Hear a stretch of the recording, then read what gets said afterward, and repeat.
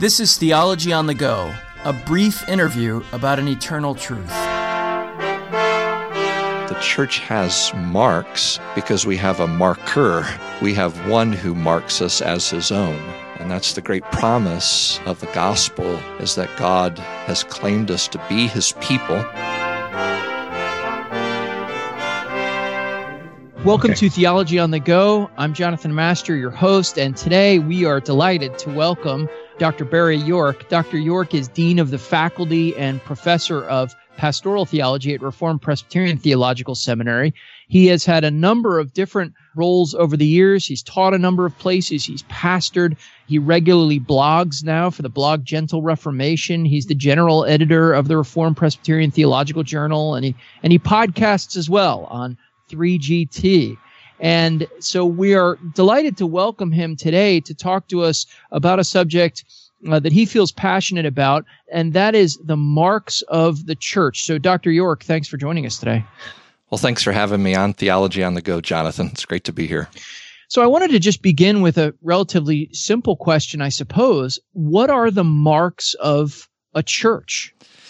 Well, that is a subject that's been debated historically, but the reformers, as they wrestled with that, they settled on three, the primary one being the faithful preaching of the Word of God. That's central and chief. But then following along with that, the second mark they said that really distinguished true gathering of God's people was the right administration of the sacraments. And then a third one that developed a little bit further along in the discussion regarding the marks was the proper exercise of church discipline. Of course, those have to be teased out as to exactly what they mean, but those were considered the primary marks regarding the essential identity of the church. So before we tease out what each of those means, I wonder if you could just give us a little more insight into how that differed, perhaps, at least in broad strokes, from maybe the conception of the church that the reformers were reacting against. In other words, why did they even engage in that discussion, and what was distinctive about those three marks as opposed to perhaps other definitions of what the church was?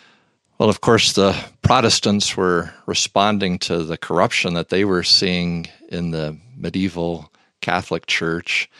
And so as they were looking at how the church was being defined by Catholicism, they particularly noted that they were focusing on the attributes that we find in the Nicene Creed, that of one holy, Catholic, and apostolic church. And you see this particularly in the Council of Trent. As they're responding to the reformers, they again highlight their view of the church, and they do hold to those attributes. And the reformers weren't opposed to those. They obviously, in holding to the Nicene Creed, they believe that the church is one, it's holy, it's apostolic, but they felt that there wasn't a clear distinction being made between attributes of the invisible church, the universal church of Christ, versus the visible church, the gathering of God's people. And as they looked at the corruption they saw in the Catholic Church, they wanted to really be clear. As we look at people calling themselves Christians, gathered in a body, how can we know whether it's really a true church, or that's a true gathering of God's people or not? And so their study of God's Word that came out through particularly their confessions across Europe began to really center and focus on these three attributes that we've mentioned. So then I wonder if you could expand a little bit on each of those three attributes. How did they see these emerging from their study of the Bible? And, at least briefly, what do each of these attributes point us towards and consist of? Well, of course, they felt that the gospel was center, that who Jesus Christ is was primary. And so a true church would be representing Christ by being ambassadors of him and proclaiming his word. Calvin talked about how that the name of the church is designated by those who profess to worship the one God and Christ. And then that's seen by them being initiated into the faith by baptism, by partaking of the Lord's Supper, and holding together the Word of God, so that they not only were just hearing the Word, but there was an action on behalf of the congregation to respond to it in obedience and holiness. So the Word of God is, and the gospel, the proclamation of Jesus Christ is absolutely central to everything they're doing. So they're not, people talk today often about putting the gospel at the center. And it sounds to me like one of the things you're emphasizing is that's exactly what they were focused on too. And they articulated it in terms of these marks. Yes, very much so. And, the gospel in the fullness of that term. So not just preaching an evangelistic message only where it's only comes from one of the four gospels, but, as Paul said, they were preaching the whole counsel of God, that the whole Word of God contains the gospel from, Genesis to Revelation, and that the church had the duty to bring that whole gospel to God's people.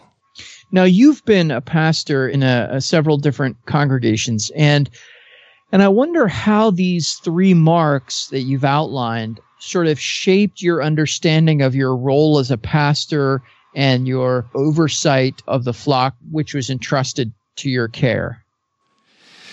Well, just to be clear, I actually church planted and pastored and stayed in the same place for 22 years, although I did help with some other congregations, but before I came to the seminary. So just so you know that. So it was a long-term church planting, and then I saw a few other churches mentioned, but those are the ones that you helped with. Okay, so you've spent a lot of time in one place. So then in that long-term ministry, several decades, how did these marks shape your understanding of your role as a pastor? Well, my duty was first and foremost to be, one who handles the workman who handles the Word of God accurately. So that was a primary thing. And of course, that works itself out in preaching. Although, as I tell the students at the seminary, so often they come to seminary thinking that preaching's just about being behind the pulpit on Sunday morning. And certainly that's central as the church gathers for worship. It's central to its life and health to come and have the Word of God read and expounded faithfully by the minister. But that's really just the beginning of the work. The minister has a duty to make sure that Word is being impressed upon his people throughout the week. So I tried to shape our ministry to be centered around the Word of God, whether it was in the Sabbath school, Sunday school materials, having lots of scripture memory, teaching our congregation in their homes how to do family worship, doing visitations and counseling where, the Bible was regularly opened, and Bible study. So the whole of the church's life really should be centered around the Word of God. That should be chief and primary. And it can have its different outworkings, its different applications, but people involved in a true congregation of God's people should never feel as if there's an absence of the Word of God, that it's there, it's available. As Moses said and Paul repeated, it's right there in your mouths, the Word of God. So the Word needs to be shaping all that you do, obviously beginning from the pulpit, but even as you're counseling people or as you're sitting down and meeting with them, as you're training them, as you're working with the children of the church, all of this is shaped and governed by the Word of God. Did you find that to be, in one sense, it's an immense responsibility, but in another sense, it strikes me that is very freeing. There's so much literature today given to pastors about all these things they should be doing, and it seems like what you are describing is a much more focused type of understanding of your role. Mm-hmm. Yeah, I think so often when churches begin to struggle, when they have conflict, when they see their numbers diminishing, when they want to be revived and work through revitalization efforts, it's so easy to start grasping at the latest Christian fad. They hear some other church around the block or now with the internet across the nation is doing something that's exciting and new. And so they start adding on and grabbing hold of these supposed lifelines to try to bring vitality back to their church. And again, that's not that we can't learn from others or there's not certain ministries that we might want to be involved in, but I think we have to really begin at the core. And that's what the Reformers did in reviving the church and bringing really life out of much death and light out of much darkness as they went back to the Word of God and found there that's their life. That's where we have to start. And no matter what else we do at the core of our ministry, we have to be sure that our people are coming into living contact with the Word of God. That's what's going to enliven us and revive our spirits. Does an understanding of these marks of the church help you, in a sense, evaluate a congregation? That may not be exactly the right word, but as you sort of take a step back and try to take stock of a congregation, perhaps a congregation that you're serving as a pastor, or perhaps even one that you're a part of as a member, do you or did you use these as a sort of grid through which to view a given congregation? Yeah, I guess the visual I would give is if you think of a bullseye of concentric circles, and if you think about the bullseye itself, if we're going to be a church, first of all, we have to be a church. And so we want to focus on what's essential. So at the heart of the church, we should have these essential marks that are identifying us. And I'd like to come back in a minute to the other two marks and why those were seen by the reformers. But then flowing from that, there are other attributes the church does have. And we might think of the next circle around the essentiality of the church being what we might call attributes of faithfulness, where, a church should be, as the Nicene Creed, it should be one. So we should see, for instance, unity in a local church. Or a lot of people like to talk about love. Well, we should see love flowing from a church. So it's okay to think about other attributes the church has, but we need to make sure first and foremost we're at the core, because that's going to help radiate out these other aspects of faithfulness. And then perhaps a third ring we could visualize around those would be what we might call indicators of healthiness. For instance, should a church be doing evangelism? Certainly it should be, but not all churches do, and yet they're still churches. And so you want to get them back in the Word of God and helping them to see the need for evangelism. That's going to create in their heart a desire for that as they engage in that and pray about that. And so that we would hope would flow out into healthiness and to growth. But so often, again, churches, when they're struggling, tend to focus on those outer rings more than really going back to the heart first and foremost and making sure that they've got these clear, what I really believe are clear marks of a true church from the Scriptures firmly in their minds and in their practices as a congregation. So let's move into talking about these next two, the administration of the sacraments. How does that mark out a church, and in what sense does that need to remain central to the church's identity? And how is that derived from the Scriptures, and then how is that supposed to flow out into shaping the life of the church? Mm-hmm.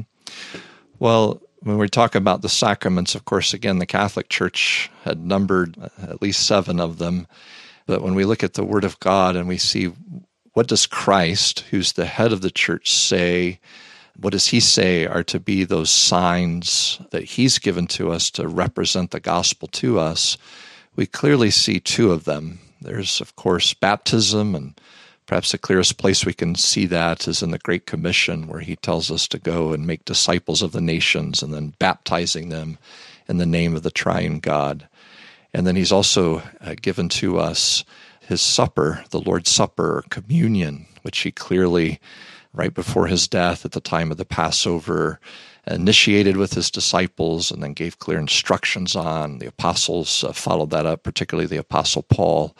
And so we see these 2 visible signs, outer visible signs corresponding to the work that God's done in our life, the washing of us through the gospel represented by baptism, and the union that we have with Jesus Christ based on his broken body and shed blood through the sacrament of communion. And one of the things I like to point out to folks as I try to help them to understand why these are the marks of the church is one of the things I say is that the church has marks because we have a marker. We have one who marks us as his own. And that's the great promise of the gospel is that God has claimed us to be his people. That's what baptism represents. He puts his name on us and says that we are his unique possession.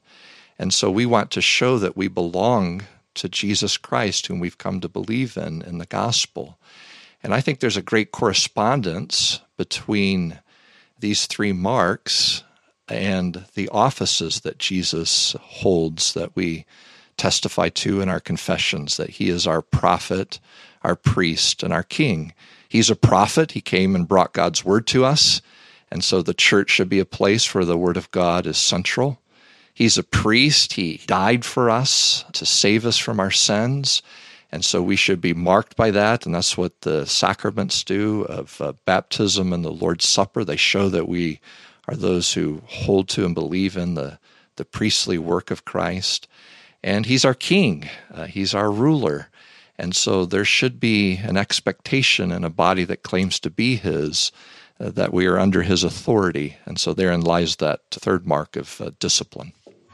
Yeah, I wonder if you could talk a little bit more about that. How does discipline get worked out in the church? There are extremes that people are familiar with. On the one hand, there are churches which really don't talk at all about discipline, and that's not a part at all of their congregational life. I guess you could call into question to what extent that congregational life is a living thing because of that. But then there are other churches which seem to make discipline fairly central and perhaps overbearing. So I wonder if you could talk a little bit about the role that discipline plays, why it's a mark of the church, and how it's supposed to get worked out in the life of a congregation.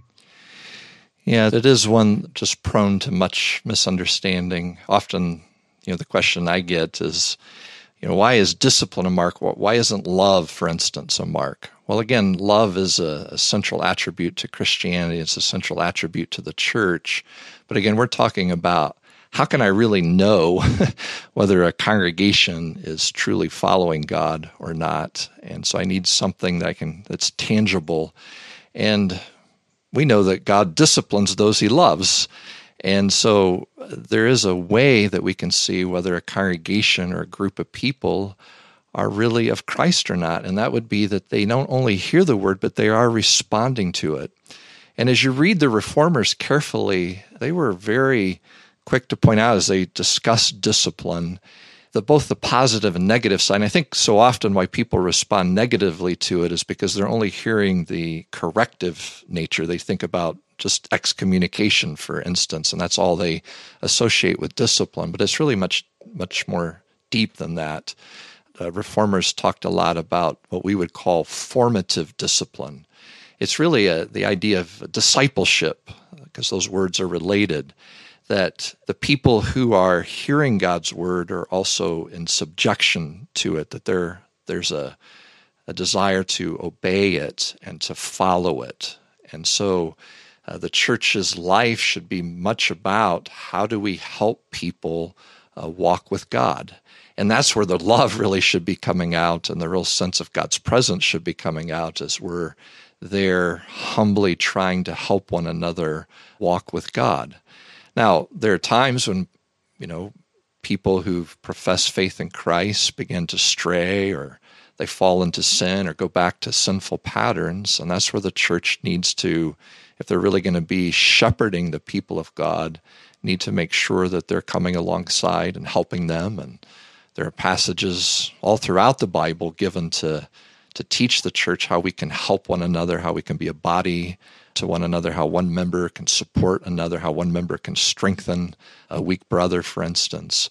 But perhaps the one that's most familiar to people is found in Matthew 18, where there's a process outlined for the more corrective side of discipline. If a brother sins, we find that there's not to be a rush to judgment, but there is to be a very personal interaction in the congregation. If one person sees another one sin, as a pastor, I often had people knock on the door of my study and tell me they had a problem, and as they came in, the problem typically was someone else, something they had seen someone else do in the church. And my first question always was, have you gone and talked to them about it?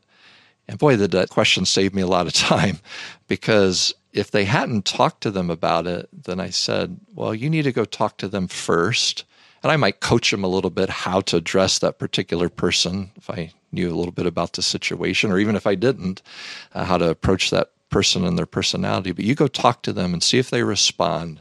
And then if you need more help, you come back and talk to me. And so often just getting people on a personal interaction, as we're encouraged to do by Jesus in Matthew 18, verses 15, 16, to go and speak to people privately. So much can get worked out that way. Dr. York, I'm wondering, for people who are new to this discussion or who are hearing it and either in pastoral ministry or simply part of a church and want to learn more, are there any books or resources that you've found especially helpful? You framed this by talking about the work of some of the early reformers. Is that where you'd point people, or what kinds of resources would you put into people's hands if they want to think more deeply about the marks of the church? Well, one of the places I'd really encourage people to go is, first of all, just to the confessions. This is the 500th anniversary of Luther's nailing the thesis, and so there's a lot of talk about the Reformation this year. And I think it'd be really good for people to go. You can find them on the internet, to go and look at the different confessions, the Protestant confessions, the Belgic confession, the French confession, of course, the Westminster confession. Just look up these different Protestant confessions. And as you look through those, which they're not all that long, some of them, if you were to print them off, would only be, 15, 20 pages at most. You'll start seeing there particularly as it starts talking in the sections talking about the church, you will see that these marks are discussed and delineated there with scripture references. So that's one place I just like to encourage people to go. Calvin does talk about the marks of the church and the institutes, and that's a good place to go and study to find out more about the marks. The one book that's pretty popular in the evangelical and Reformed world today that our listeners may have heard or have read is Mark Dever's 9 Marks of a Healthy Church. And that book is just what it says it is. Pastor Dever himself says that he's not treating just the essential marks of the church, but he's talking about healthiness. But as you read that book, you see he treats 2 of the marks in terms of the essential identity of the church, the preaching and the mark of discipline. He doesn't treat the sacraments, but it just helps you to begin to think about this issue and what marks are essential, what marks might be more considered to be just being faithful to the Lord, what marks are more the idea of healthiness. That would be a place to go. And then, to be real honest with you, Jonathan, I've got a book that I'm hoping will be published soon that's on this subject, so I'm still waiting to hear. I'm not ready to announce where that might be found yet, but I'm really eager to get that published. And when I do, I hope it will be called Hitting the Marks. Well, when that comes out, and when you do have an announcement to make, I hope we can perhaps talk further, or that you'll at least give us a heads up so that we can point readers in that direction on Place for Truth. So in any case, Dr. York, thank you so much for your time today, for your work, for your ongoing writing ministry and teaching ministry, and for your generosity with us today. Well, thank you, Jonathan, and thank you as well for your work. And I'm glad if we can co-labor together. Thank you for listening to today's episode of Theology on the Go. Just for listening, we'd like to give you a free MP3 set from the Alliance archives. The set's entitled The Church, God's New Society. It has addresses from J.I. Packer, Eric Alexander, James Boyce, and many others. If you'd like to download these MP3s, go to placefortruth.org, click on the Theology on the Go link, and there'll be a link there for you to access them. Thanks again for listening to Theology on the Go. We couldn't do this without the donations from listeners like you. And if you want to donate, you can go to placefortruth.org and do that. Or you can go to alliancenet.org, and there's a place to donate there as well. Don't forget to like us on iTunes and spread the word to your friends. And thanks for listening to Theology on the Go, a brief interview about an eternal truth.